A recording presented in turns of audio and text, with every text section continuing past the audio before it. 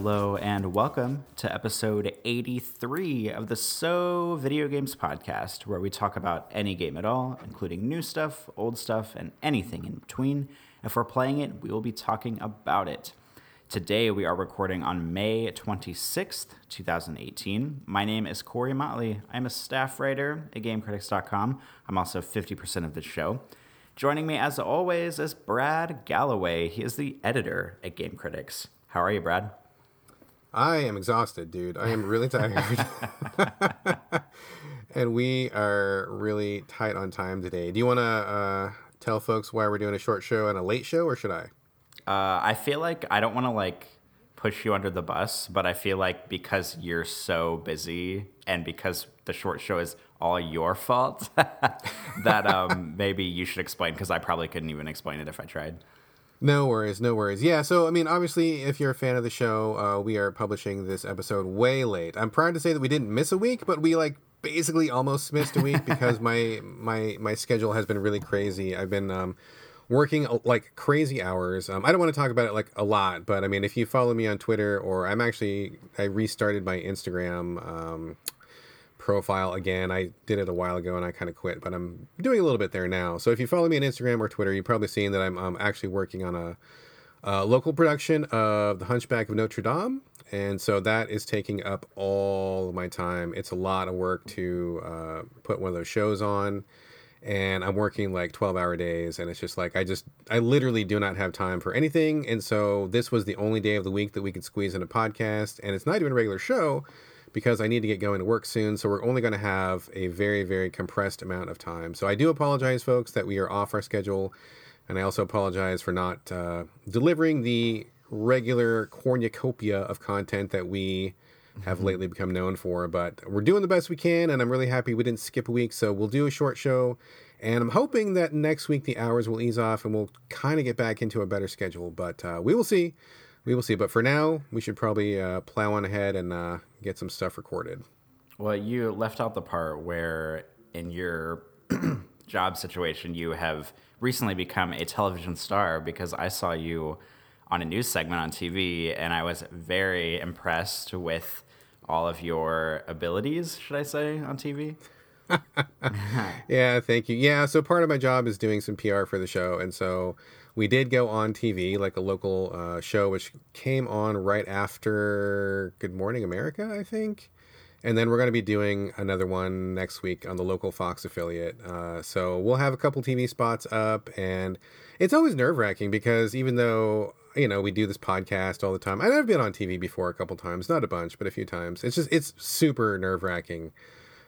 Just to be in a studio and people filming you. And if anybody's listening to the show and you haven't seen the piece, you can go back in my Twitter feed. And I think, Corey, did you retweet it on the So Video Games Twitter? I retweeted it from my personal account, but not from the So Video Games account. Okay, so if anybody's listening, is a fan of the show, and you want to see me on TV, go ahead and go check either my Twitter or Corey's Twitter, and you'll see the clip. It's only 3 or 4 minutes long. It's not very long. So you can check that out, and I probably will post a link to the next one when the next one comes up. But yeah, it's always you're in the studio and the lights and you're rolling and you got to get everything right. And it's just it's pretty nerve wracking. And also it feels weird because right before I went on camera, the makeup lady came and she covered me with makeup, and it was, I don't wear makeup very often. In fact, I don't wear makeup at all. And so to go on camera covered my entire face plastered with stuff was a really strange feeling. But anyway, go check that out if you want to. And, send me your feedback if you have any feedback, and I'm always happy to talk about it, et cetera, et cetera. So anyway, yes, minor TV star Brad Galloway. All right, enough of that self-aggrandizement. Let's roll on and let's talk about some games, man. Let's do that. I full stop have not heard of the first game you're going to talk about tonight, but I have heard of the second game. It looks like you've been playing Wizard of Legend, which is kind of a generic video game name on Switch. What's going on with that? Tell me about it. Okay, so Wizard of Legend, you are absolutely correct. Painfully generic title. I really wish they had picked something else. I didn't know anything about it until I saw it pop up on the Switch eShop. And I'm like, oh, well, this picture looks kind of neat, and maybe I'll click on it and see what it's about. And It is a kind of a top-down roguelike. So I'm already halfway in when I say the word roguelike. Oh, boy. I know, right? Pixel art game where you play a wizard who is doing these like wizard trials. Like the whole thing is like, oh, you're an up-and-coming wizard. There are 3 badass wizards who are already like in charge of everything, and you just want to like make a name for yourself and take these trials. So it's very game-like in presentation, and they don't really make any bones about that. They're like, yeah, you're just in these dungeons, killing these dudes, doing these challenges, and you want to beat the 3 wizards, and that's really what it's about. So there's no story or, don't come to this for like the narrative quality of it. But what they actually do offer is pretty awesome. So it is a roguelite, I guess, because what happens is you start the game with like 4 magic spells, and each magic spell is mapped to one of the buttons on the Switch controller. And so you run around, and each one has a cooldown too. So like your basic magic spell is almost like a melee attack. So that one has practically no cooldown whatsoever. Like you just attack. That's fine. You'll have like a signature move, which is like a pretty powerful move. For me right now, it's like a giant fireball. You like fire that off, and then you've got like a 3-second cooldown. And then you've got a movement magical ability. There's several different ones. The one I'm using right now is like you dash forward and then leave like a trail of like flames behind you. And that stays on the ground for a while and burns anybody that's in its path. And then the final one is the one that you're going to end up probably changing the most and using the most. And it's called, I want to say it's called the main or the custom or whatever. It's like you're the one that is probably you're going to be playing with the most. And so there's like a whole bunch of different ones. And you just switch through them. There's like a couple elements, and between all the elements, it's like earth, fire, air, and electricity. And then there's all sorts of different ones. And then there's like a billion. So the whole hook of the game is that you can change any of these spells in and out however you want. So like if you don't like the one that leaves a fire trail, you can switch that, and it'll just give you like it'll make you shoot an energy ball. Or if you don't like that one, it'll give you one where you can jump real high in the air. If you don't like that one, you can change. I mean, whatever. You can totally customize your wizard as much as you want. So what you do is you go into these dungeons, and the dungeons are randomly generated. There's a whole bunch of little dudes in there. You kill the dudes, you collect some crystals, get as far as you can, and then if you die, you keep the crystals, you go back to like the hub world, and you buy more spells. And there's like a jillion spells to buy. I have not even gotten near close to buying all of them. And there's also artifacts you can get, and your person can only equip like one artifact at a time. So the gist of the game and the whole point is like pick an artifact that complements the spells that you have, and then change your spells around so that everything you've got is like working in harmony. So like maybe if you really like the melee attacks, find something that gives you like more melee damage, or something that gives you like more criticals when you do the melee, and then find a melee that has a really strong attack, or one that like has more attacks or something. So like you kind of play around with it. And I think that is really fun. I enjoy it very much. The action is really super tight. The controls are totally dialed in. The graphics are great. I mean, they're on the simple side, but I think in a good way, because everything is very clear to see. Like you're never wondering what's going on. It's never muddled or blurry or, confused. And each battle you get into is kind of its own thing. Like you'll be in this little top-down dungeon, and there are some hallways, but then you get into a room, and the room will lock itself down, and you got to kill everybody in the room to advance. And then all the different guys will show up. So sometimes you'll be in a room full of archers, and you're like, oh shit, I don't have any ranged attacks, so I'm kind of screwed. I got to like dodge a lot and then get these archers down before they can shoot me. Or sometimes you'll be in a room with like a lot of melee guys. Or sometimes it'll be a mix. Or sometimes it'll be turrets. Or sometimes it'll be, whatever. And so each room is kind of like a little challenge that kind of tests the build that you've made for yourself, or the loadout that you have. And so it's just really like, it's a ton of fun to like buy all these different spells and like put them together and see, oh, if I have this fireball, then I can set this guy on fire, but then while he's burning, then I can do this other thing that like intensifies the fire, or I can, hit him with all these other things. And so just kind of playing around with that is really, really cool. We talked last episode about Survive Mr. Cube. You remember me talking about that briefly? I do. So that was a cool roguelike, but the problem with that was like nothing really interesting or varied happened when you played it. But that is absolutely not true. And that's really what makes Wizard of Legends so good, because I mean, what I've described is not really that far outside the norm for a standard roguelike or roguelite these days. But what makes it so good is like it's absolutely dialed in. Like the controls are super tight. Like the action is really fast.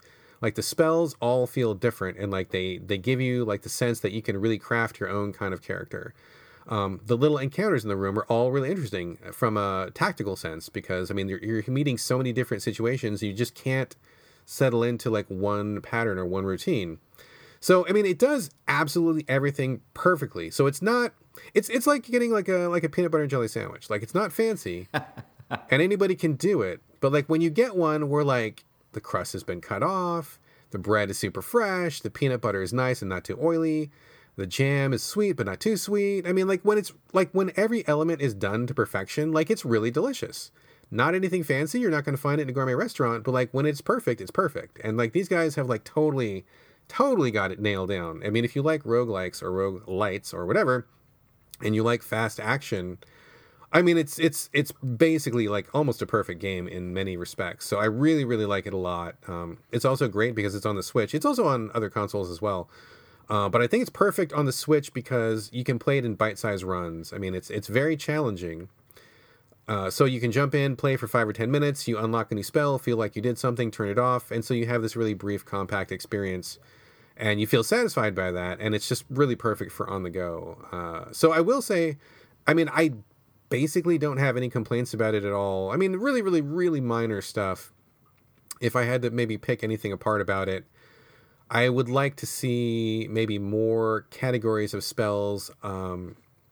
So I said there was 4 different categories, and like one of them you get like the most spells in. I don't know what it's called, but it's like your main attack.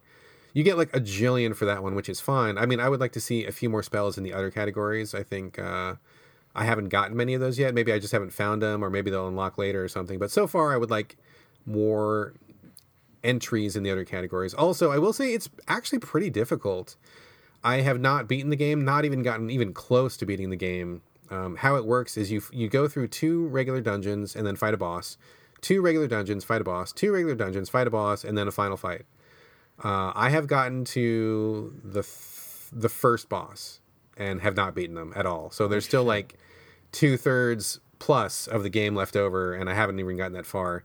So I am nowhere near beating this game. Really, really tough. But at the same time, it remains playable and fun because every time I play, I basically unlock a new spell. And so I feel like even though I didn't win, I did something, I made some progress, and I'm going to get a little further.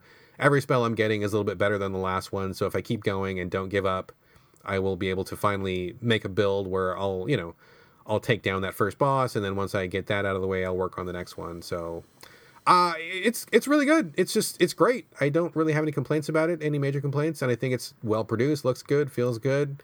Good content, good design. I mean, everything about this is pretty excellent. So despite the fact that they kind of dropped the ball in this super, super generic title, other than that, it's pretty fantastic if you like this style of game. I have a left field comparison to make for this game. Are you ready? Oh, okay. Here we go. I'm ready. I mean, this isn't really that obnoxious, but whenever you're talking about this, it reminds me of we're going to go back here a little bit. It reminds me of the Game Boy Advance game, Castlevania Circle of the Moon, which I think is one of the best in the series and an underappreciated gem because that game has a card system where over the course of the game, you have 2 categories of cards, and like the top row is all elemental ones. So it's like fire, ice, wind, plant, dark, light. And then the bottom row is all like one of them is like a modified whip attack. One of them's like a shield. One of them's like I don't know. There's like a bunch of different ones. But over the course of the game, you can mix and match the cards as you collect them. And maybe you can have like an ice whip or a flame whip, or maybe you'll have like an ice shield or some kind of like poison shield, or maybe like something that gives you XP faster, or something where you can heal if you're standing still for a while and stuff like that. And you talking about the like elemental abilities sort of matching and crisscrossing and building on each other is making me think of Castlevania Circle of the Moon. Yeah, that's a pretty good comparison, actually. It doesn't work exactly the same way, but like basically close enough. So if you can imagine that game where you're kind of mixing and matching and looking for really good combos, that's kind of exactly what's going on here, which I think is always a really satisfying mechanic. I mean, giving the player the ability to customize, to play how they want to play, and then having like all these different variables that you can experiment with. It's just, I mean, in itself is a really interesting chunk to chew on. So, I mean, it's not really, I mean, for me so far, it's not really about just beating the game, but it's about, oh, like, what can my wizard do? And what is this, what happens when I change this out? And, well, you know, how's this go? So, yeah, good comparison. I think not totally the same, but really, really close and definitely in the same ballpark for sure. I have one question before we move on. Whenever you switch out abilities and like the elemental attacks and stuff, do you have to pause the game to do it? And if so, do you think that's annoying or does it impede gameplay, or can you just do it on the fly while you're playing? So when you're in the dungeons, I'm actually glad you said this. You don't. So if you're in the hub world, you can go and like, you know, take as much time as you want and go to your menu and switch those things around. When you're actually in a dungeon, it's like finding an extra new ability is like a big deal because you start out with 4 abilities. And I neglected to mention this, I apologize, but you start off with 4, but as you go in the dungeons, if you find another one, it just gets added to what you have. So you can eventually have, I believe, a total of like 6 or 7 spells. I think it's 6. So you just keep adding and just keep adding. And sometimes people in the dungeons will want to swap abilities with you, or someone will like want to trade or do something else. And you can talk to them. If you're talking to a person, there's usually no combat happening, but if you find one that's just dropped in a dungeon, it automatically equips. And if you want to change things around, there's no pause. So like you just have to like kill everybody in a room and then just go into your menu, but the game is still running and, you know, people can still attack you. But honestly, like if you clear out a room, you're fine. Like no one's going to come and attack you. So it's not annoying at all. And it only takes like literally like 1 second to like switch things around. It's super, super fast. It's not intrusive to gameplay. And it doesn't even happen that often. Like, really, it's about preparing before you get to a dungeon. If you get an extra ability while you're in there, awesome. Doesn't always happen. And usually you just have it on top of what you already had rather than having to, like, really mix things around. So it's not a problem at all. Not even remotely irritating. Okay, cool. I was just wondering. It makes me think of when I was talking about Ruiner like a week or two ago, because there's like a shitload of abilities in Ruiner, but you have to like pause the game and kind of re-equip them. And it's certainly not the end of the world, but if you're playing a game that's kind of based around like fast action and like, you know, reflexes, it's kind of annoying to have to like pause to switch abilities all the time.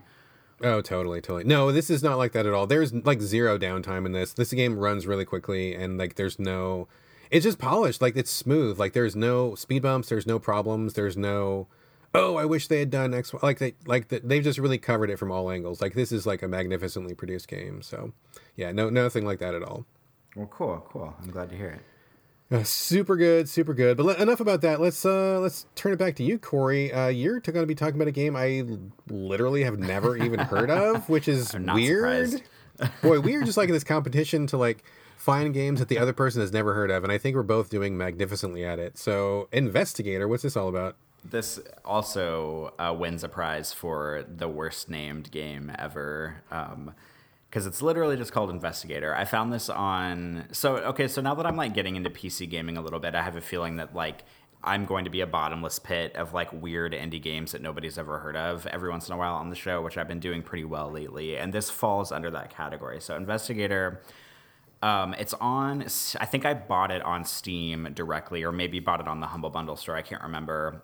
Literally, I checked the price when I was writing the script before we started recording. It is $1.99, so it's very cheap. It is a first-person exploration game, walking sim-ish, but it's kind of a horror suspense game, too. It is about a guy. I think it takes place in Russia because everybody in the game is speaking. It sounds like Russian, but I don't know how to speak Russian, so it could be another language that sounds like Russian. But I think it's in Russia, and there's like subtitles for all the dialogue. But it takes place, I think, in Russia, and it's in like a post-apocalyptic future where the weather patterns are kind of extremely erratic. So from level to level, it could be like sunshiny, or it could be like a torrential downpour, or it could be like snowy, or, you know, extremely windy or something. So it kind of gives this interesting idea that like at a certain point in the future, like the weather systems are going to be so messed up that it's going to be like changing on a dime on like sort of like natural disaster kind of situations. But the game's not really about the weather. It's just kind of there. And to be completely honest, I feel like that angle was just an excuse to give the developer sort of like a tech demo way of showing off different ways that he could do weather in the game rather than having it all be like a sunshiny game or something like that, which I think is cool because I'm down for it. I like seeing different kinds of weather in games rather than just playing through one kind of pattern the entire game. But this is a short, took me about 2 hours to finish it. A short first person kind of like horror-y walking sim where he plays a guy in Russia. I think he used to be a private investigator or some kind of police officer or something. The story is pretty thin, to be honest. Like, I can't be like, oh, here's all this grand narrative behind it, because it kind of falls into that category of like indie jank that I have been talking about lately on the show, which is a category that I love and I hold dear to my heart. Because if I'm not mistaken, I think like one guy made this game, or maybe like a few guys, but it's first person. The objective is to try to get to like a bunker. Like, you start out in a boat, this like really small like rowboat, and it's raining and you're in this body of water and it's kind of like pushing your boat around. You get to a dock, you get out of the boat, it's still raining. You're trying to find your way to this bunker that you're trying to get to. And I think the objective is that you think that people are living there, that it's like a safe space to be in. But it turns into one of those games where it's kind of a psychological horror game where you're kind of not exactly sure if what's happening in front of you is actually happening, or if the character's hallucinating, or if it, like, shit in the future is really like this messed up that the stuff is actually happening. Because like one of the first things he does is you get off the boat, you walk around this like really small village area, you find a house, and he's like, oh, I could sleep here for tonight while it's raining. So, of course, you go to sleep, which opens the door to maybe or not maybe a nightmare sequence. And it turns into the sequence where he's, like, running through these kind of, like, mazy, like, bunker tunnel areas. And there's, like, these big spiders. And, like, there's not a lot of generic things that scare me in games. But, like, if you give me spiders, like, the right kind of spider design, or as we talked about on the show a while ago in the game Narcosis, spider crabs. Spider crabs. Like there's just like a couple things that will get me. And like the spiders in this game, although I'm pretty sure it's one character model for all of the spiders, but they're just like ranging in size, because they're kind of like, I don't know, they look like spiders, and they have the big like kind of like fang arm things in the front, and they're kind of like a grayish brown, so maybe they're like mutated from being in this like bunker or something. But there's like sections where there's like spiders in the environment, and the game does not have combat, and I don't think it has fail states. And I was still scared. So, like, that says a lot, because if you play a game like this where it doesn't have a fail state and it doesn't have combat, you immediately sort of, like, fall back into this coddled, like, oh, well, nothing bad can happen to me because, like, there's not really, like, a fail state and I can't fight these things, so I just kind of have to go along with it. But it still scared me. Like, you'll be walking down a hallway and a spider will, like, burst out of this vent, but it's not in, like, a Dead Space way where, like, every time you turn a corner, like, a spider's bursting out of, like, every hole and every vent in the environment. Like, it happens pretty unevenly, so it paces it well. And there's like a part where you find a survivor and he's like kind of trying to kill you, and he's got a shotgun, and there's like part of the game where you're like running away from him, but it's not in like an Outlast way. Outlast, is that what it's called? Outlast, where you're yeah, it's like not in a way where it feels like a murdery chase simulator. He just kind of like shows up every once in a while, and usually it turns into a cutscene and he like traps you or something. But I guess like the most interesting thing about the game for me is that it's like really good looking. Like, I wasn't expecting this game to be as pretty as it is, but like it's really pretty, and the sound design is really great. Like, just like the sound of the weather and the sound of the rain and the sound of like the bunker that because your parts of the game are in the bunker. And I mean, it's not like this isn't like a masterpiece by any means, because it definitely falls into that, like, you know, you can tell that it's been developed by a really small team that didn't put like a ton of polish on it.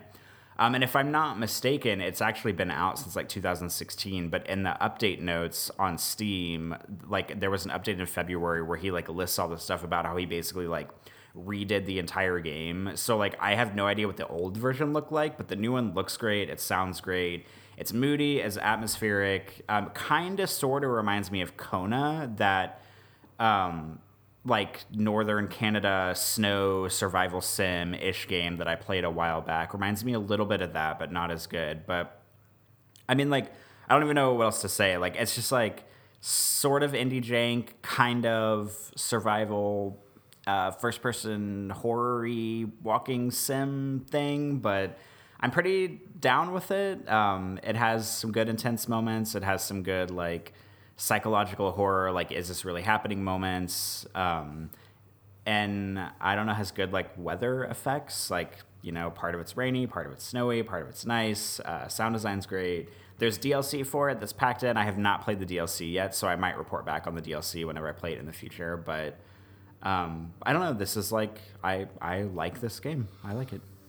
Cool. All right, well, a couple of questions. I mean, first off, I mean, 2 hours, that sounds great to me, because even though I don't generally play these, I mean, I'm always up for like a 2-hour game. I mean, I like get in, have the experience, get out. So, I mean, I guess my first question is, apart from the graphics and stuff, like, did you feel satisfied by, I mean, whatever, I mean, you said there wasn't a lot of narrative, but what narrative there was? I mean, did it come together for you? Was it worthwhile, or was it just kind of like a toss in just to justify the weather effects and stuff? Or did you feel like there was an actual story being told, or how did that wrap up for you? Well, there is an actual story. It's not like super duper well presented, but it's like the story of this like investigator, and he's trying to find shelter, and like one of the guys that he meets in the game, the guy that's kind of like stalking him over the course of the game, like I think that the investigator had like failed, like he had been investigating something. I feel so ridiculous because the game is called Investigator, and I'm gonna say the word investigate like a million times.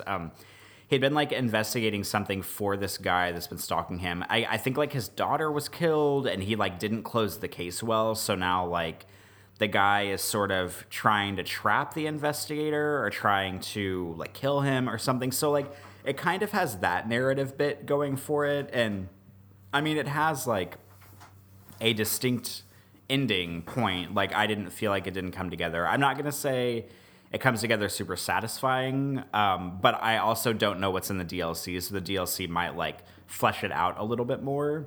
But it definitely has like a distinctive like kind of story and ending. Not super duper well done, but it is there. All right, cool. I've only got one other question for this. So you said that there was no fail state, and you said also there are giant spiders, which of course leads me to the question of what happens if you are able to, you know, face down your fear and you stand still and one of these spiders comes at you. Like, does it just sit there and dance in front of you? Or like what, I mean, what does it do? Like what happens? Well, I think most of the time when the spiders show up, it's sort of like they never really like chase you or anything. It's like you're walking down a hallway and one of them will like come out into the hallway and then sort of like go back into another like spider hole, or you'll see one like behind a grate in an area, and like there's definitely a situation where one confronts you and it's like a cut scene with how it plays out, but it's never like you're never like actively running from them or like fighting them. Really, they just kind of like appear around the environment, and the game does a good job of like, because there's certain like hallways and stuff in the game where there'll be like spider webs in them. And so, like, you kind of, like, maybe know that a spider is close by because there's, like, webs and stuff, like, maybe in little holes or in little hallways. And the good news is that there isn't a spider every time you see spider webs, so it's not, like, a thing where, like, they're popping out everywhere all over the place. But it does a good job of maintaining suspense where, like, you see the spider, like, the spider web strands, and you're like, oh God, like, is there going to be one? What's going to happen this time? Like, ugh. And then one doesn't show up. And I've said it before, and I'll say it again on the show. The only thing scarier than something happening in a game is something not happening in a game. And this, like, holds that line of suspense pretty well in scenarios like that. But no combat, there's no real, like, spider chase sequences. So mostly it's just sort of, like, set decoration, but it's used well enough and sparingly enough to where it actually did scare me. And it's still, like, it's kind of in that indie space where, like, you don't exactly know. They don't, like, lay out exactly what all the mechanics of the game are. So, like, I wouldn't put it past them if, like, one of them did attack you and there was a fail state, but I didn't experience that in the game. But it's nice because it's in that weird gray area of, like, you're not exactly sure what all the game is capable of and what all it will do to you. But, I mean, maybe there is a fail state and I just didn't experience it. That is a possibility. But it's nice that it walks that sort of, like, line on suspense and you not exactly being sure, like, how the game operates. Cool. All right, well, interesting. Not generally my cup of tea, but you do have me kind of intrigued on this one. I might check it out. I guess final question before we move on. Is there controller support, do you know? Were you playing mouse and keyboard or controller? I was playing mouse and keyboard because whenever it comes to really easygoing, like walking sims and stuff like this, especially in first person, I'm actually pretty good with mouse and keyboard because you don't have to worry about like jumping and shooting and dodging and like all this bullshit. You can just like walk around and look at stuff and interact with everything. I'm not positive about it having controller support or not. I'd have to look. But even if you're not great at mouse and keyboard, this game is not like technically like razzle dazzle too much to be able to navigate it with mouse and keyboard, in my opinion. All right. Sounds interesting. I might check it out. Any final thoughts? I don't think so. Oh, yeah, actually, one really small thing. The guy who's developing it is working on a game called Shadowside, which is also a pretty generic name. It's on Steam. I think it's on Greenlight on Steam. It's supposed to be coming out later this year, but it's about like a police officer in a more urban setting. Probably similar themes, probably similar gameplay, but I nevertheless am excited about that. So I hope that he finishes it and that it comes out later, so I can play that in the future and maybe report back about Shadowside. Cool. All right, man. Let's move on here. We do have a hard out today, so we're going to have to move with some purpose here. I will talk briefly about Descenders, which is currently on Xbox One in their early access program. It's not called early access. It's called like game preview or something like that. And it's also on PC. And although it is technically an early access game, I was talking to the developers and they said that it is in a review ready state. So they're going to be adding content to it. But I mean, apparently from what they're telling me, like they're fine with people looking at it as a kind of quote unquote final version. So I will take them at their word and I will treat it as such. Developed by Rage Squid, which is a cool name for a studio. I don't know that squids actually experience rage, but if they did, that's a neat thing. And No More Robots. You have here in the notes, Corey, and I thank you very much for the notes because I did not have any notes. It's Mike Rose's studio. I don't know who Mike Rose is. Should I know who he is? The only reason I put that down is because I've been following him on Twitter for a really long time. I don't remember how I started following him, but he has like 15,000 followers on Twitter, and I remember him tweeting about this game and seeing it whenever the PC version came out because this game doesn't look like something I would play, but it looks like a lot of fun, and like the graphical design of it looks really interesting to me. And so I just wrote that down because I had remembered him tweeting about it a lot because he owns one of the studios that develops it. Okay, so maybe Mike Rose is somebody who I should know, and maybe that's on me for just not knowing, or so. I'm not sure who he is. So apologies, Mike Rose, if you're listening. I'm sorry, I don't know who you are. I'm sure that you are a very nice gentleman, and I will do my research after the show. So what is Descenders? Descenders is it's funny, I didn't mean to do this, but it's actually kind of like a roguelike again, but not really, because it's actually like a BMX downhill biking game, which I didn't realize had a roguelike element to it. I had no real idea until I started playing it. And then I'm like, oh, okay, wait a minute. There's actually like some sort of some stuff. Not really, though. I don't think that would really call it a roguelike. But basically, you play a generic dude on a BMX bike, and you are at the top of a hill. And they kind of start off with this whole thing about like, oh, you want to get some sponsorships and you want to be extreme and get a job doing this. But like, it really has nothing to do with the game. They really drop it pretty quickly. Like it's kind of like, it's almost like they had the idea for like a campaign mode or something like that, and then they just like stopped doing anything on it because you forget about it pretty quick. It's not really a factor. So you're on this BMX bike, you, as you might imagine from the title, head downhill, and you go on these different jumps, and there's obstacles and stuff. And they make a big deal about the game being procedurally generated, which, man, I have mixed feelings. Well, maybe less than mixed, because it's very, very, very rarely where I feel like this ever works out for anybody. Like people say that it works and that it, you can get, infinite levels, infinite gameplay. You'll never get bored of playing this game because we can have infinite. Okay, that's never true. Like the levels usually come out kind of janky, or just like, they're just not as good as handcrafted levels. I'm sorry. I'm just going to say it. Like I'm trying to think of a game where there was procedural levels and I thought it was amazing, and I mean nothing's coming to mind. Maybe there is one that I can't think of right now. Maybe other people know of one, but like every time somebody says procedural levels, I'm just like, oh dear, like it's just going to be one of those weird algorithm putting things together in a weird way. And that kind of pans out here. Like it's fine to play, but the levels, I often find myself thinking, I wish they had just made some levels because like they would be better than what's here. And not to say that it's bad. I'm not saying it's a bad game. I'm just saying like the levels definitely have that feeling of like kind of bland or kind of like, that's weird. I just rode for like, a minute and nothing happened. And there was just like flat ground here, or there was like 3 curves that I had absolutely no way of navigating. And so why was that made that way? Oh, it's procedural generation. That's why. So they also make a big deal about the game being like an off-road or something. That's not the right term, like off-path or something, where there's a track. There's definitely a track that you're supposed to be on. But if you don't want to be on the track, you can just leave the track. And so you can just like, turn your bike to the right or left and get off the track and like start going down grassy hills, or you're going through a forest or something, which is fine, I guess.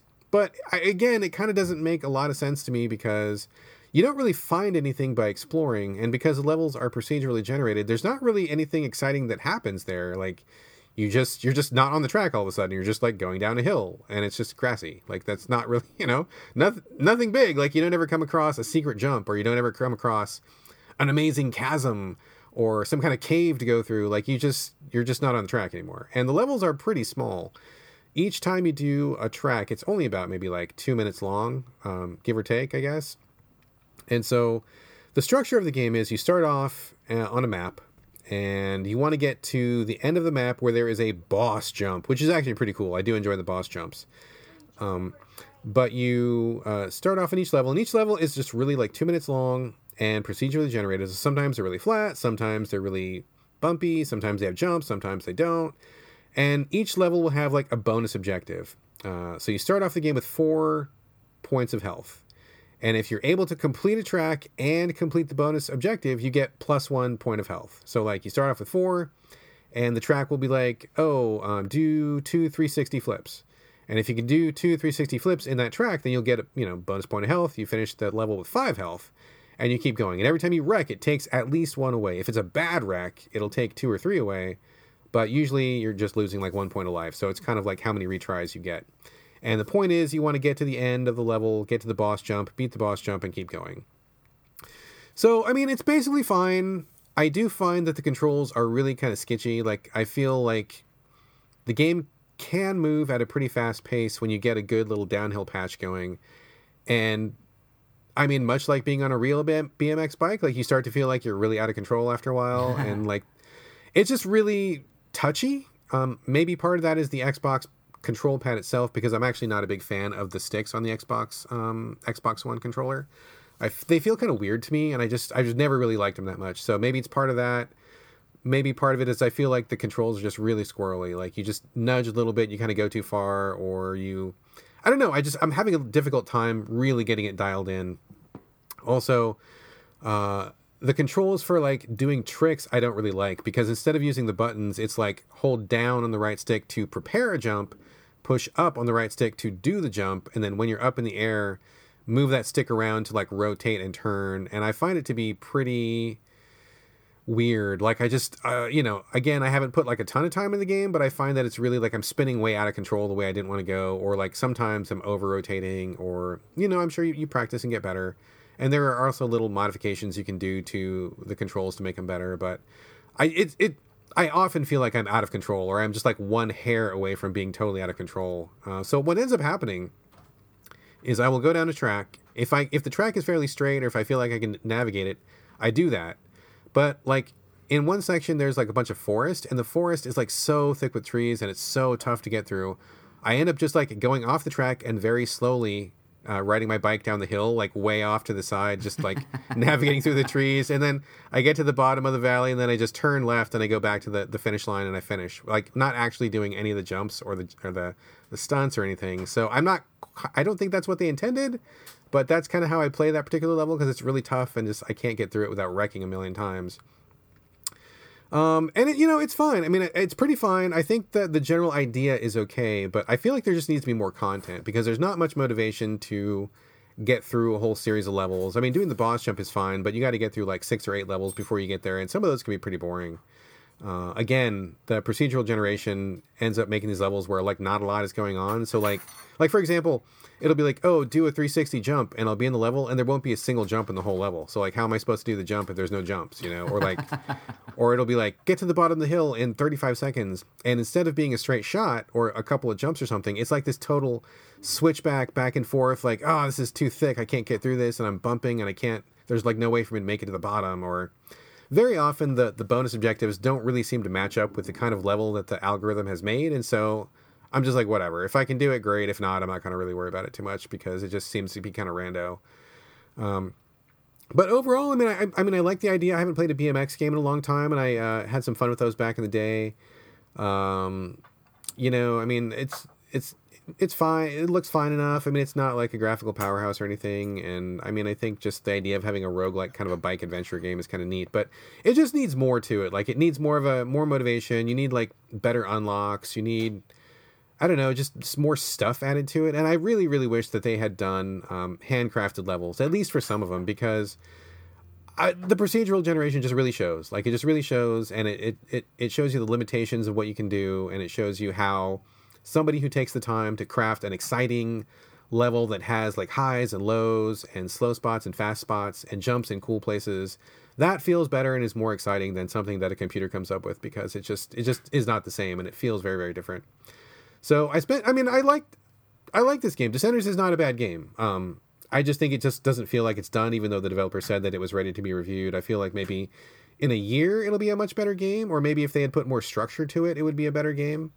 It just kind of feels like you're riding downhill and nothing really matters a whole lot, and it's fine, but you know, I put it down and I walked away from it, and I didn't really feel much pull to come back to it. And in fact, what happened was, after I played it for a couple hours, and I like it. It's not bad. But I was playing it. I'm like, you know what I really want to play is I want to go back and play some Trials. Like, that's what it makes me want to play, because Trials is super handcrafted. I mean, it's way more difficult than Descenders, but like, I just enjoy like the jumps and the way that the levels flow and the feel of it and the tightness of it. And I'm just like, you know, Trials is really difficult, but the controls are so tight. Like, you always feel like you're in control when you're doing things, and when you wreck, it's your fault. It's not like anybody else's fault. In Descenders, I very often felt like the bike was just out of control, or like the levels were not conducive to what I was trying to do. And I didn't have that feeling of buy-in, where I didn't feel like I was really, really in sync with my rider, which is something that I think is important for a game like this. So went back and played some Trials, and I'm like, Trials is awesome. I love Trials. So I don't think that's what Descenders is trying to do, but that's what happened, and there you go. So interesting game. I bet it'll be a much better experience in 6 months or a year. But if you want to do something like this, it's pretty good. And in fact, just a really quick shout out. Did you ever play Downhill Domination back on the PS2? Nope. This game totally reminds me of Downhill Domination, and no disrespect to Descenders at all, but I feel like Downhill Domination, basically same thing, BMX, riding down the side of a hill. I think that was actually a much better game. It was really more exciting, and I don't know if it holds up, but I remembered having a great time with it back then, and I was kind of hoping for a similar experience here. It doesn't quite meet those heights, but it's on its way. It's on its way. I think give it some more time, it'll be good to go. So check out Descenders. If that doesn't satisfy you, I guess check out Downhill Domination and check out Trials as well. But anyway, there you go. That's Descenders. I will be checking back in on it every now and again. So there you go. And if it's on the Xbox preview thing, that means it's free, right? No, actually not. I believe you do have to pay for it. I don't think any of those games are free, honestly. I think I think they all charge. Yeah, I think it's like $10 or $20 or something like that. So it's like an early access kind of a price, but I don't like paying for early access games. Oh, full disclosure, the developer sent me a code for this. Just heads up, FYI. So I played it for free. But yeah, I in general, I'm not the guy who pays for early access. I don't know that I would pay for this if I hadn't got a code. But maybe in 6 months, once it's more fleshed out, I probably would be happy about that. But there you go. Yeah, it's not free, I don't think. Okay, that's disappointing. Yeah, sorry. So there you go. I hate to sound so mixed on it, but I am kind of mixed on it, and there you go. That's all I got to say. So let's move on. Enough downhill BMX action. Let's talk about Assemblance 2. I've actually been pretty curious about this because I bought Assemblance a while ago, and I'm pretty sure I bought it because you recommended it. I never played it, but I bought it, and then I'm like, oh, Assemblance 2, there's a sequel. I had no idea. So I guess, Corey, what is A Semblance 2 all about? And I guess just give us the whole deep dive on this. All right, so I played the first Assemblance, which I'm pretty sure we talked about Assemblance on the show like a long time ago because the first one went on a PSN sale for like a few dollars. I had no idea what the game was. I looked at it. It looked like a first-person kind of like puzzly walking sim, and I was like, hey, this looks up my alley. I played it, and I liked it. Did not love it because it had a little bit too much puzzle stuff going on, but when I saw a few weeks ago A Semblance Oversight, which is the sequel, pop up on the PSN, I had no idea they were making a sequel. I'd never really like looked up the developers or anything. So I got excited about it because I remembered, like, I thought back fondly on the first game, and luckily, thanks to the powers of Brad Galloway, I was able to get a code for it and play it. So I played it over a couple of different nights, and A Semblance is basically, it very much carries on the idea of the first one. So in the first game, you're in this like really small kind of test facility. There's a console in front of you, and there's sort of like a holodeck chamber in front of you, and the idea of the first game is that you can queue up these different memories on the console in front of you, and then the holodeck turns into that memory. You step into it, and you sort of like explore that memory. And it's one of those games where like you're kind of like not really sure what's going on for most of the game, but it's intriguing enough for you to want to stay invested, or at least it was for me, because there's a certain point in games where like sometimes they don't tell you what's going on, and I'm immediately like, okay, I don't know what's going on. This is dumb. I don't want to play this anymore. But sometimes if they can keep like the suspense or the atmosphere or like the tiniest strands of narrative up, then it's enough for me to like stay invested. And A Semblance is one of those games. The thing that I did not like about the first one is that it devolved into this weird like Hideo Kojima puzzle-like stuff. Oh, that's right. The puzzles got so obtuse, like you couldn't even solve them even after watching a walkthrough, right? Yeah, totally. And like, okay, I remember this now. Yeah, yes. And that's exactly what happened in the first game. And I kind of like forgot that that's how the first one ended for me. And so whenever I got to the second one, it kind of became more of that. And I was a little bit like, oh God, like what am I getting myself into? But just to back up, the first one is about exploring memories. And you kind of are under the impression that the memories are yours, and that there's like this underlying narrative going on about like you being a person who developed this technology to like recreate these memories to navigate, and maybe you spent so much time at the office that your wife was unhappy with you, and so there's sort of like some friction between you and like this female character in the game who like pops up as this sort of like ghost-like character or entity in some of the memories. And in the second game, and that was really interesting for me, by the way, like that was an interesting thing going on in the first game. I liked that. The second game is not really, kind of like the personal element is taken out of the second game, which bothered me a little bit because it basically starts as like this same setup. You're in pretty much the same room, the same holodeck is in front of you. They probably literally like copied and pasted the exact same code from the first game for like the environments, which I'm okay with. It didn't, have to be entirely new because the memory spaces that you explore are new, and that's kind of like where the meat of the game is. But in the second one, like allegedly it's about this like team of engineers and team of scientists that are like working to create a human mind within this like digital like atmosphere rendering like memory space. And I played the whole game, and then I read that description on this. I played on PS4, but I read the description on the Steam page on PC, and I was like, that's what the game was about? Like, it's one of those games where, like, oh, no. Oh, dear. Where you play it, and, like, you don't know what the fuck's going on, and because they, like, kind of don't have the personal element of, like, the wife being mad at you or, like, the ghost-like entity in the levels, it kind of, like, didn't feel as interesting or as personal whenever I played through it. But a lot of it is similar. Like, you go in a memory, you explore it. There's, like, sort of like an AI, like, voice that's guiding you through some of it. And then you get to a point where you feel like maybe you're in spaces in these memories you're not supposed to be in, and so you kind of need to, like, exit them. And you can, like, cancel the memory at any point and, like, exit back out into the environment. But you get to a point where, like, it's kind of like, are you still in the memory? Are you not? Like, whenever you're standing at the console, like, maybe you're in this weird, like, memory loop. And that whole sort of, like, abstraction storytelling is something I really dig.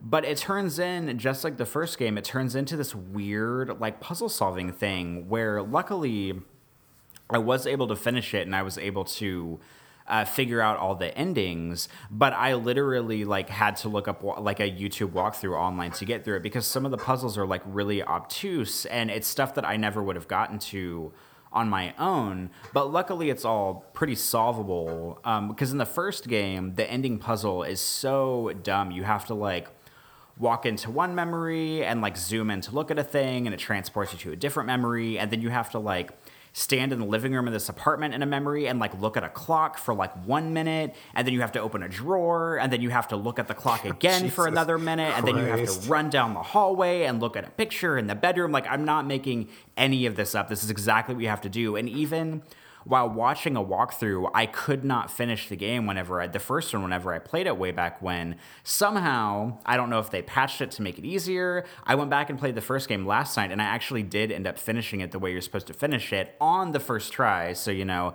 pat myself on the back for that, even though I was literally like reading a walkthrough as I did it. But the puzzle is super obtuse. The second one, the puzzles are obtuse, but they don't involve like you looking at something for 2 minutes, you looking at a different thing for 2 minutes. Like, most of it is about like finding like codes in the environment and putting them in these keypads, and then like going through these like portals that the doors open up, and it's really weird. And like at the end of the day, I like reflect fondly upon these games because like the mystery and the atmosphere and sort of like the setup of like exploring memories, and like maybe you're trapped in the memories and maybe you're not supposed to be in some of the memories. Like, I like everything that's going on. Like, that is totally speaking to me. It's totally the kind of like thematic stuff that I'm into. But I just wish that they were a little less like obtusely puzzle heavy. And the fact that like I finished the game and then read the synopsis of it on the Steam page and didn't even realize that that's what the game was about, like, leads me to believe that maybe they could have put just like a hair more like narrative muscle into figuring out exactly how to tell the story of the game. Like, maybe, just maybe. Maybe more than a hair, perhaps. I mean, if you finished the entire thing and had no clue what it was about, yeah, it sounds like maybe they need to punch that script up a little bit. Yeah, I mean, and it's weird. I like it. It's not for everyone. I mean, if you're one of those people who loves, you know, going in and like really exploring the entire environment to like really like deep dive on trying to figure out these puzzles, like maybe this will totally be for you. I love everything about the atmosphere and like that stuff, but I'm not into the puzzle stuff. So I mean, it's like hard for me to recommend it, but it's also hard for me to like write it off because I like it and I like the way the game makes me feel, and that like sense that during the entire game I'm just sort of like squinting like with my mouth like agape looking at the screen like I have no fucking clue what's going on, and I like feeling like that in a game. But whenever it comes down to weird puzzles and stuff and the game not exactly guiding you thoughtfully to where you're supposed to be going, I just kind of get bored and then frustrated, and then I feel like not playing it anymore.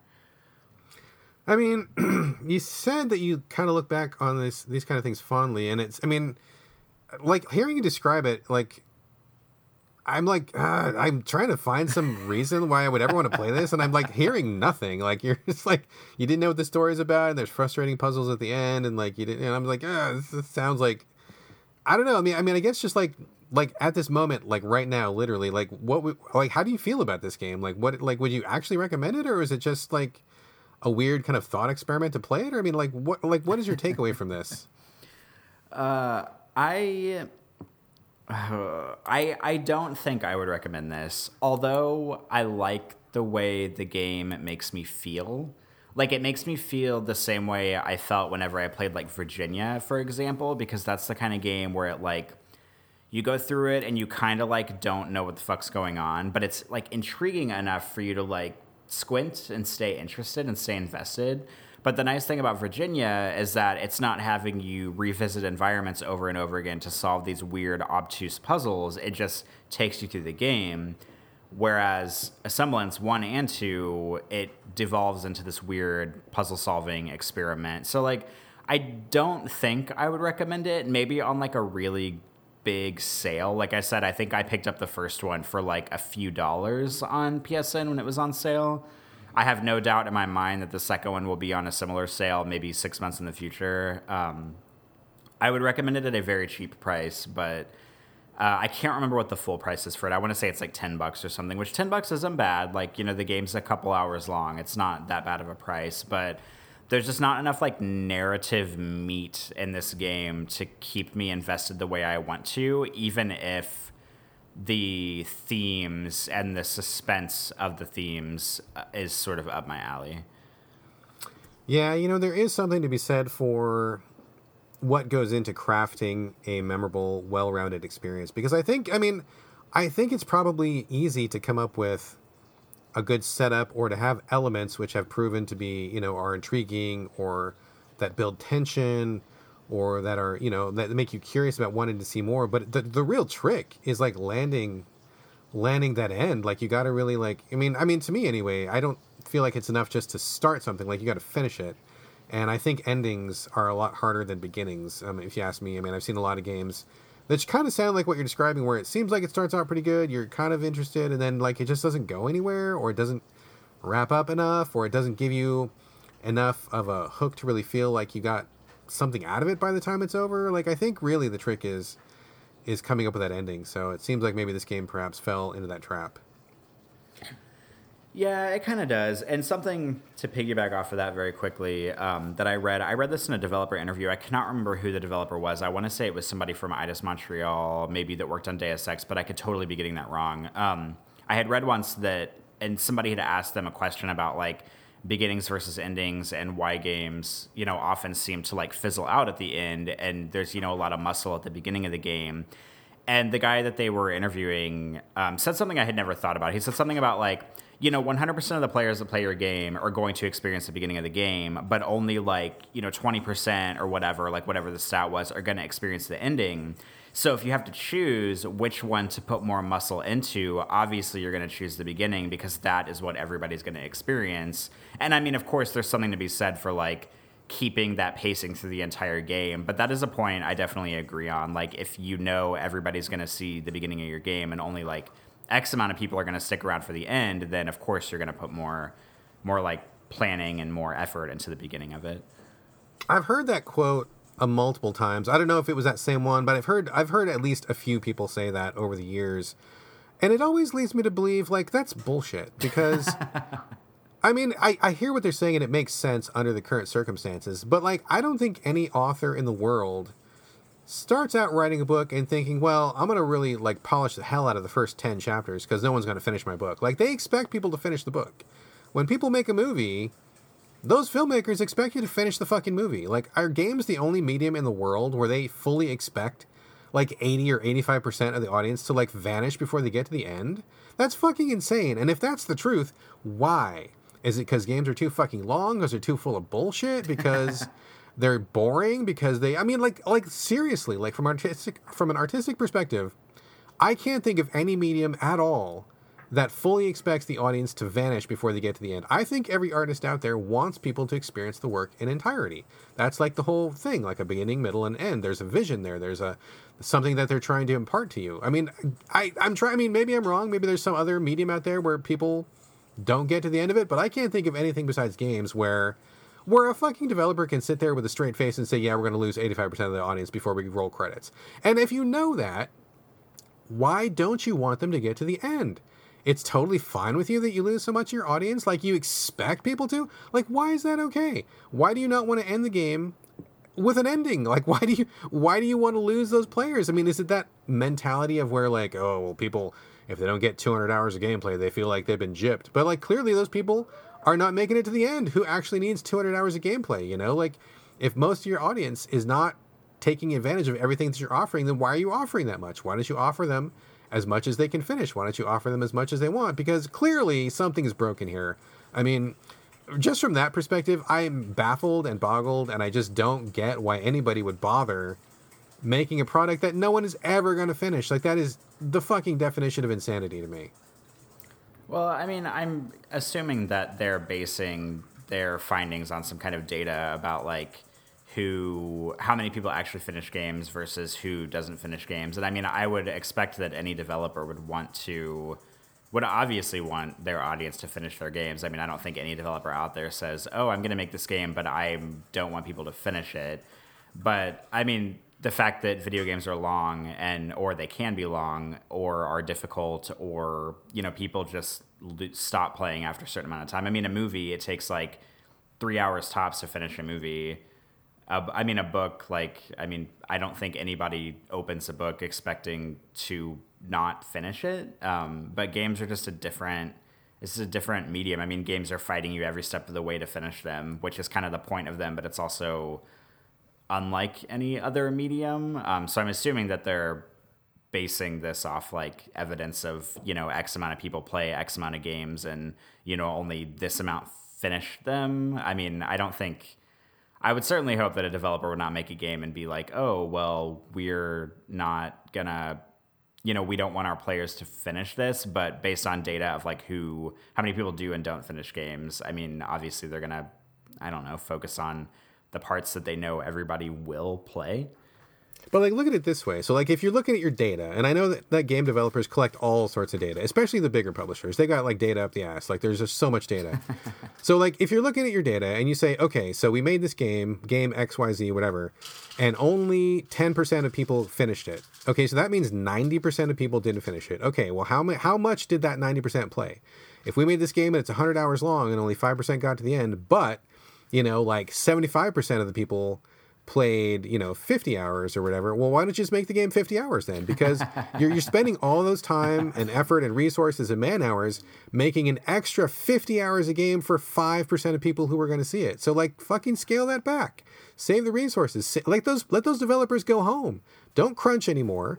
Let them take a fucking day off. Let them go see their fucking families and then just make a game that is more reasonable, because I don't understand why they would make something that only the tiniest fraction of people are going to get to.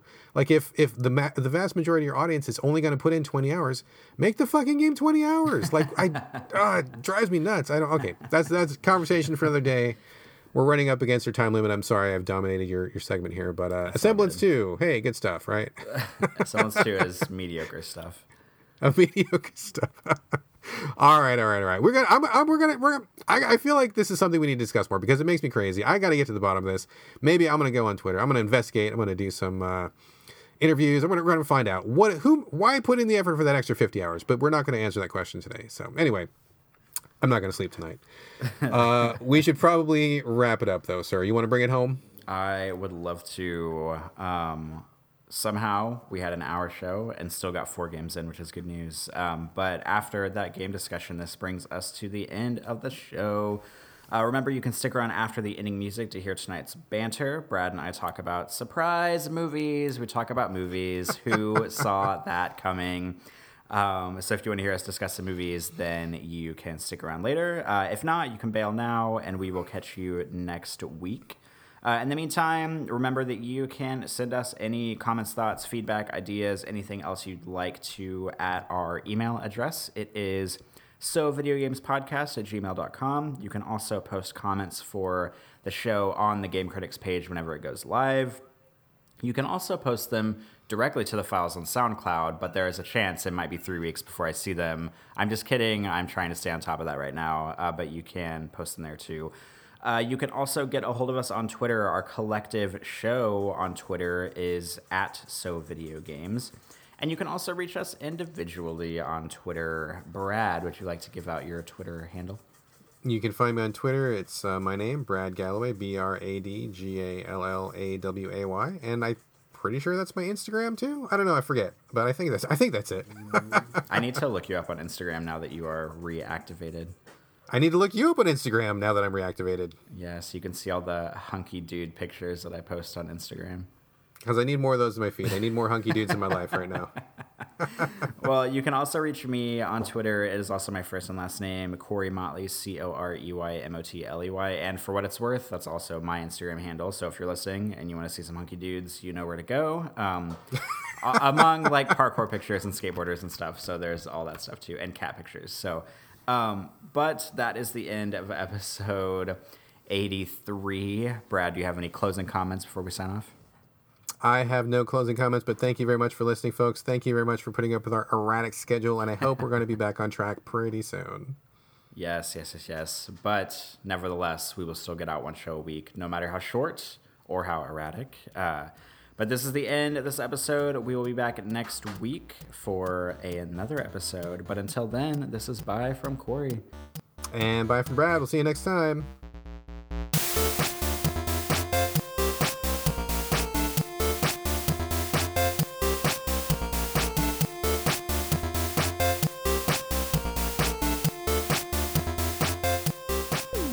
Cool. So, all right, man. What it feels like it's been like forever since we talked. What have you been up to?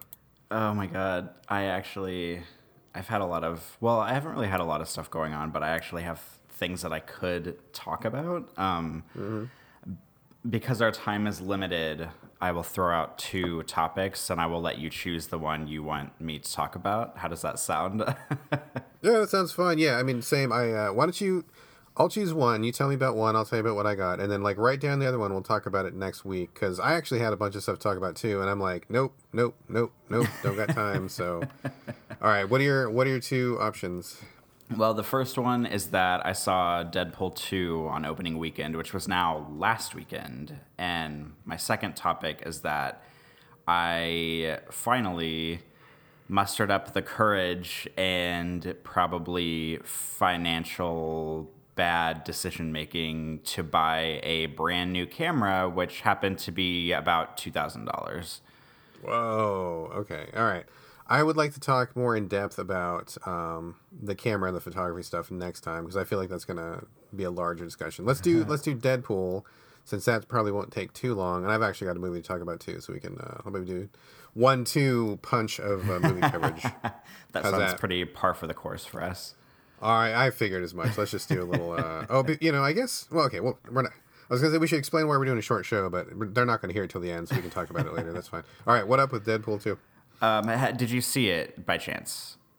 I did not see it, but Gina and I are planning to go see it. So, I mean, tell me about it. It's totally fine. But if there's anything like mega spoilery, then maybe hold back. But yeah, I'm interested to hear about it. Okay. Well, I mean, okay. So, like, first things first, I saw the first Deadpool when it came out like a couple of years ago, and like, to be honest, I think that like I support, I guess, like the franchise and Ryan Reynolds and everything, because this is obviously like the career of his, or not the career, the role of his career, if you will. Like, you know, everybody's like, totally. He was like, you know, born to play this role. And I totally agree with that and everything. And I'm also not super duper familiar with like the comics or anything, so I can't really say a whole lot on that front. But like, to be totally honest, like, I want the movies to be successful, and I'm glad that there's like, you know, kind of like a fun, like rated R superhero thing going on out there that's not, you know, like, I don't know, like Grimm, you know, like Dark Knight, you know, like gritty reboot, like bullshit.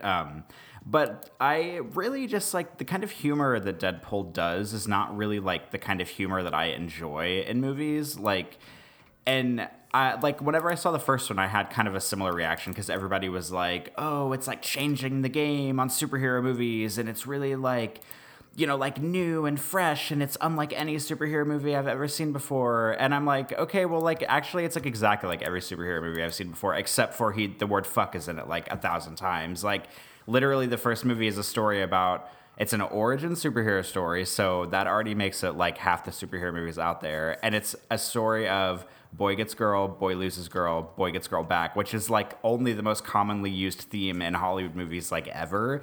So like I'm all like, of literature and movies. Yeah, totally. So like when I saw it, like, you know, there was some funny stuff in it, and I enjoyed that it was like, you know, really violent, and that, you know, there was like a hard R like all the way. But at the end of the day, I was like, okay, this isn't really that like original. And I know we could do the whole like, well, what is truly original? Because like, you know, there's only like, I think I learned in like senior year of literature class that there's only like 10 or 11 like base story types you can do, and like that's basically it. Or else I think it's like 7. Oh, is it I think 7? There's like 9. Okay. It's like even less than yeah, that. Totally. So I mean, you know, it's like, okay, like how can you be truly original? But like, you know, for everybody to be like, oh my god, it's so fresh, it's so original, I've never seen a superhero movie like this before. Like I came away just being like, okay, like yeah, they like, maybe he says fuck a lot, maybe there's like sex in it, but like really it's like the exact same as every superhero movie. And I kind of felt similarly about Deadpool 2. Like, I kind of went in knowing that, like, okay, you know, I'm probably not going to love this, but I basically wanted to see it because it had the same director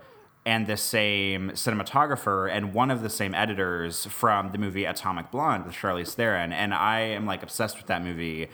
And so I was like, okay, like, you know, David Leitch is a director. He started out, he co-directed John Wick, which I don't like that movie, but a lot of people love it, and I understand why a lot of people love it. And then he went on and did Atomic Blonde, which I thought was a far superior movie to John Wick because it had actual fight choreography and it didn't just look like watching someone play a third-person shooter, which is what I think the John Wick movies look like.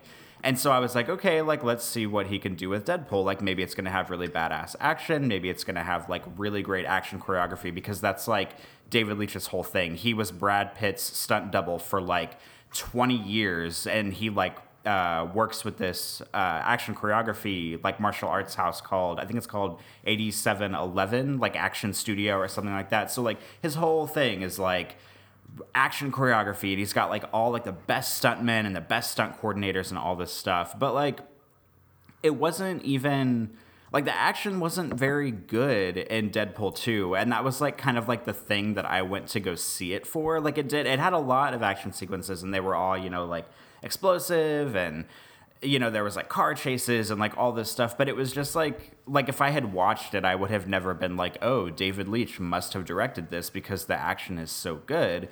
And then on top of that, like the story as a whole kind of like didn't make a whole lot of sense to me. Like the whole thing about Deadpool 2 is like Cable is in it, and he's like this time traveling cyborg dude from the future, and he's like the main villain.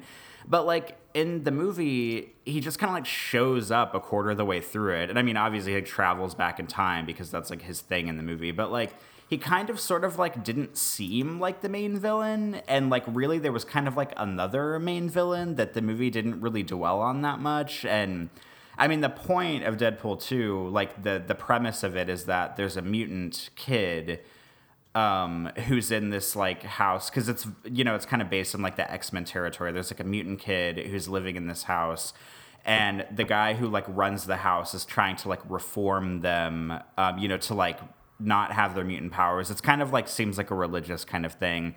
And like the kid he has like flame power, so he can like shoot flames out of his hands and stuff. And he's like this kind of like fat bullied like New Zealand kid.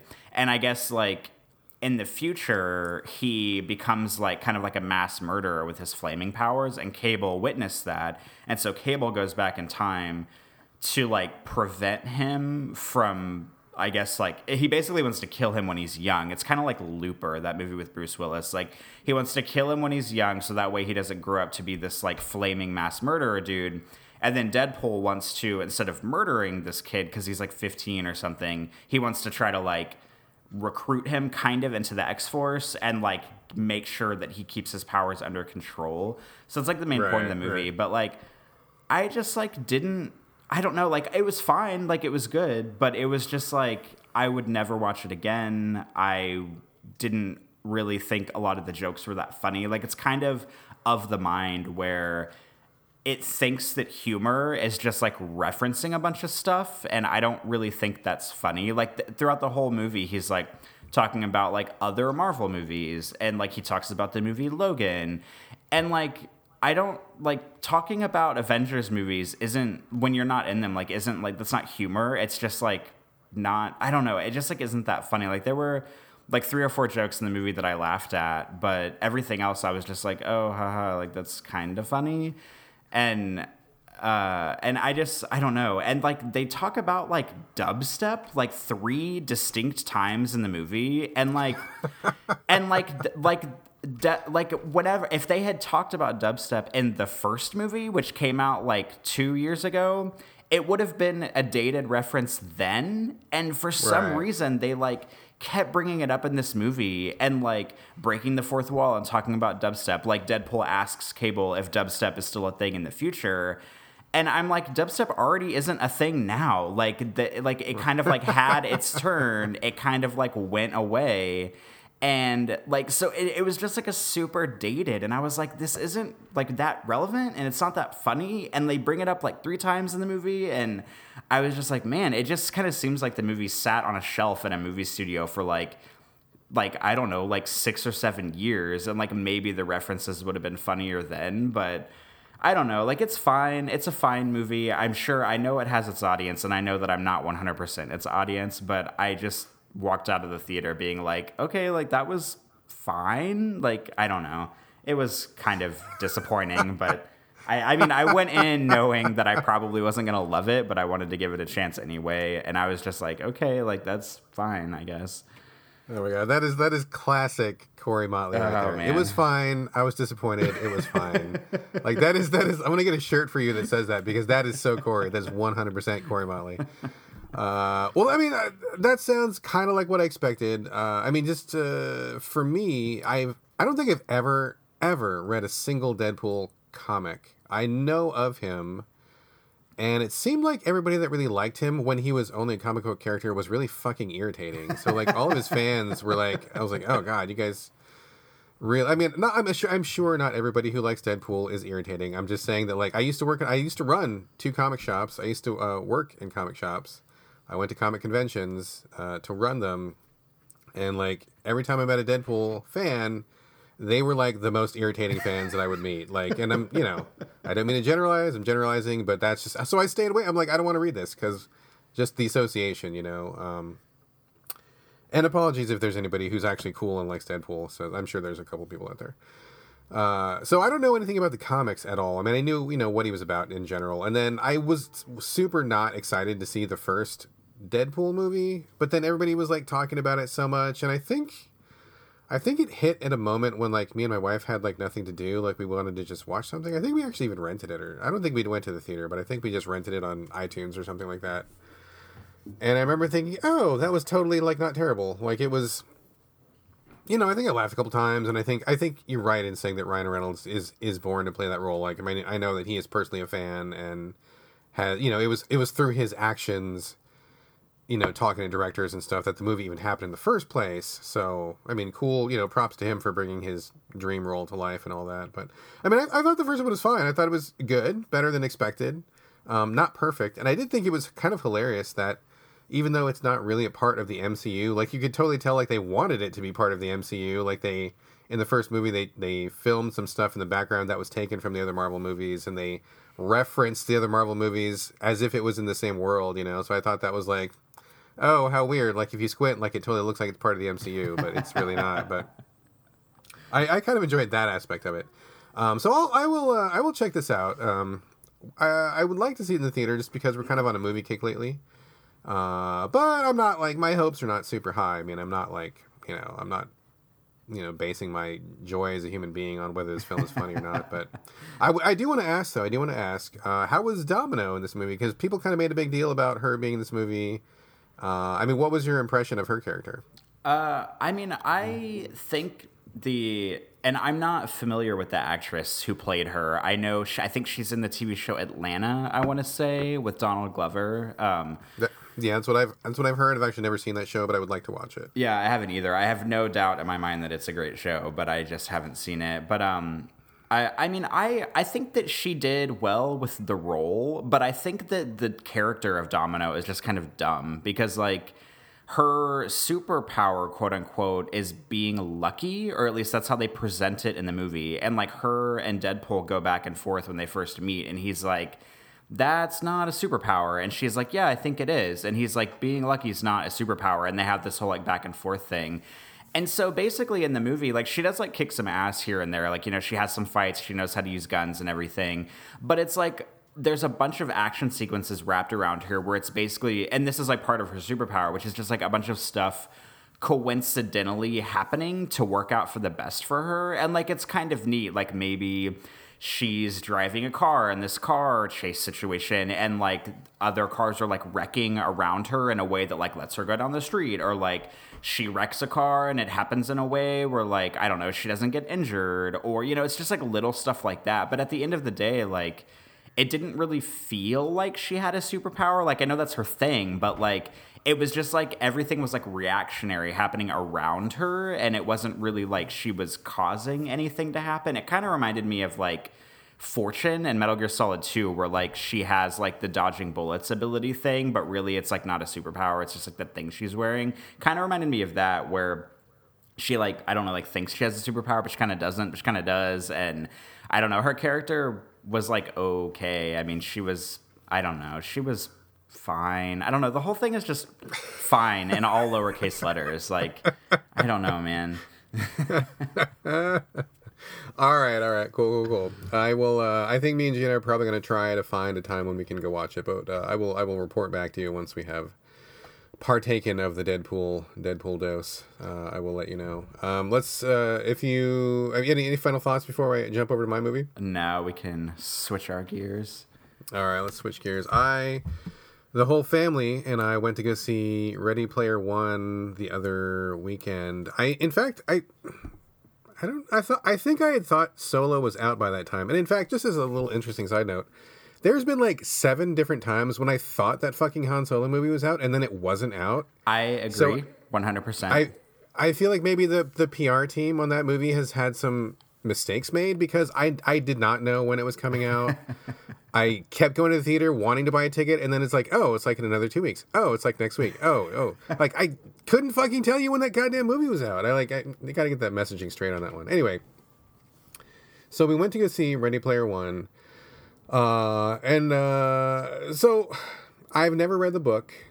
I heard that the book was really, really successful, but then after Gamergate and all that stuff happened, I started hearing that guy was like kind of a Gamergater, or he was Gamergate adjacent or something like that. I don't know if that's true, or I don't know what his deal is. And then it was like, oh, the intense backlash from the Twitter critical review osphere. It was like so tiresome because everybody was like, oh, this movie is just, nostalgia the movie, or reference the movie, or cameo the movie. And like, I mean, it was like a sport how many people could dump on this movie aggressively and, gain critical cred from it. I found the whole thing really exhausting because I'm like, number one, it's just a movie.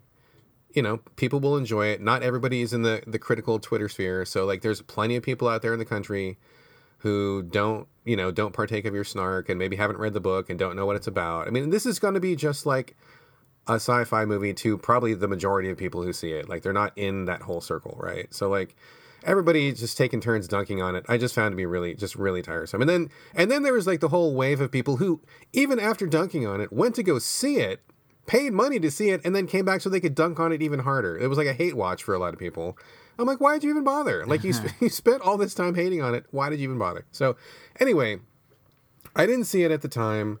And with all this stuff in my head, I'm like, I'm just going to go to it. I'm just going to take it as it is. I'm just going to like put all that stuff aside. I just want to see what is it like as a film. Steven Spielberg, I mean, maybe he hasn't been on fire lately, but I think no one would argue he's a very gifted director. He's contributed a lot to movies over the years. I'm going to give this guy a chance. I think he's probably worth taking a chance on. This up-and-coming filmmaker. If he sticks with it, he'll be, he'll make something of himself one day. I mean, he's only like one of the most successful directors of all fucking time. So yeah, I guess I'll maybe give him a chance. So we went to go see it, and I thought it was pretty good. Like, I think it was okay. I mean, it wasn't amazing. The story was not fantastic, I think. So basically the gist of it is, I mean, I guess, how familiar are you with the whole thing? I'm going to try to recite the plot to you, not having seen the movie or read the book, and you tell me how close I am. How does that sound? I love when we do this. This is my favorite Corey game. Okay, I'm pretty sure I know what this movie is about because I read a bunch of reviews for it. It's about, like, in the future, it's in the Midwest, and everything's dumpy, and it's kind of post-apocalyptic, and there is a virtual reality, like, place that people go to called the Oasis, and a bunch of kids and teenagers go there, and they can like live the lives that they've always wanted to live, because that's the whole premise about Ready Player One is like, it's basically about like losing yourself in the internet, and the internet being able to like elevate you to a higher status, and like you can discard like where you're from and your race and your nationality and whatever, and you can just exist in this virtual plane with all these people. And the guy who invented the Oasis dies or something, and he leaves like 3 keys behind, and whoever finds the keys gets to like run the Oasis. And then the main kid in the movie is played by Ty Sheridan, who was, I think, Cyclops in the newest X-Men movie, young Cyclops, like tries to find the keys and has like a girlfriend and some shit. Okay, so you don't need to see the movie because you've basically recited the entire movie to me. Cause I can't believe I've not read the book or seen the movie, and I know that much about it. You just that is the script, like, exactly. So yeah, so basically that's it. I mean, the Oasis is like, excuse me, is a VR world where like everybody goes to because the world is this like this dystopian shithole. And so like there's pollution and crowding and corporatized everything, and everybody's getting spied on, and no one has an identity because it's all been stolen, and blah blah blah. It's just gross and, you know, nasty future world. And everybody goes to the Oasis, like literally everybody, like the kids on the street, the old people, the adults. I mean, like everybody's in this VR thing because everybody, like you said, can be who they want to be. They can look like what they want to look like. It's, you know, you can be in a beautiful world doing whatever you want to do. So it's way better than reality. And the guy who creates it dies. He makes these keys. Anybody that finds the keys can take over. And then there's this corporation who want to like monetize it. So like they give this example of, they show the VR like lens or something that people are looking through, and they're like, oh, we can totally stick like click ads in like 85% of the view screen before people have seizures. So we'll have like all these advertisements on it. And, you know, and of course, like all the people who are in it are like, no, save the Oasis. It's really cool and nice. And we got to keep it the way it is. So on one level, I think it's fine, and it totally functions as a really like kind of very approachable, very relatable sci-fi premise. On the other hand, I mean, if you do view it through the Gamergate lens, which I mean, I guess is, you know, is something that you should do on one level, it definitely does have that feeling of like, oh, if you're a nerd on the net and you know trivia and you know about games, then you are like a better person, or you are like a smarter, cooler person.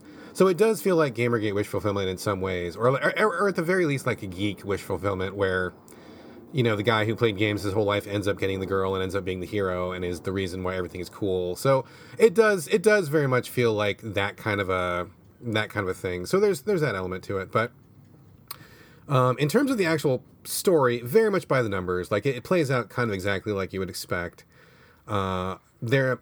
There's not a lot of time spent on personal development. It didn't bother me that much. I know that Gina said she wanted more character development, and I don't disagree with her. I think she's correct in saying that. And I did kind of think that it was cheesy that like the guy gets the girl at the end, and it was all fine. And one of Gina's points, she felt like the main leads fell in love too quickly. And I totally agree with that. Like, it was like they only met, and then like in the next scene, like the guy loves her, and then they kind of like are kind of a couple, which is totally not the most satisfying viewing and didn't really convince me. But at the same time, I'm like, oh, that totally happens on the internet. Like, you know, you hear somebody in like some chat room and like they're proposing to somebody 2 weeks later or something. So I was like, yeah, that probably happens. But like putting all that stuff aside, visually, like in terms of spectacle, pretty amazing. The graphics, like most of the movie is like CG in one way or another when they're inside the Oasis and stuff. And like graphics are pretty amazing. Everything was really, really well done. Super. I mean, they must have spent like $1 billion on special effects. The opening scene is like they're in this race, like this like violent death race, and they're trying to get the key at the end. And like every vehicle in the race is like a vehicle that you've seen from something else. Like the main girl has like the bike from Akira, and the hero is driving the car, the DeLorean from Back to the Future, and there's like Bigfoot, like the monster truck is in there, and there, I mean, like literally everything in this movie that you see is something taken from somewhere else. So it's like all the characters, all of the monsters. They even go through this one section of the movie where they're having all these different guns pop up. It's like everybody in the movie has their own like in-game inventory. And so when they're doing adventures, like the inventory pops up and they select like what weapon they want to use. And there's like the Lancer from like Gears of War, and there's like Master Chief's gun, and there's like all these other like super like identifiable guns from video games. So like maybe it didn't mean anything to a lot of people, but the nerds, including myself, apparently got all the references. So and Whitney says he got them too. So yes, you did. So I mean, if you want to just watch it just for the fun of like spotting the cameos and seeing like what characters they popped in, and like the battle sequences I thought were really cool. I mean visually it was pretty amazing, and I'm really glad I saw it on the big screen because it would not play nearly as well on like a regular TV. But other than the sci-fi special effects angle, you know, it was fine. I mean, it wasn't something that made me want to light the world on fire, and I wasn't angry about watching it, but you know, I mean, it was okay. It was okay. Sounds like we had similar movie-going experiences then. Yeah, it was fine. It was fine. I was disappointed, but it was fine. Oh my gosh. All right, we are on a limited time here, so why don't we roll ahead into games, if that's okay with you? That is okay with me. All right, dude, let's roll. Let's talk about some games.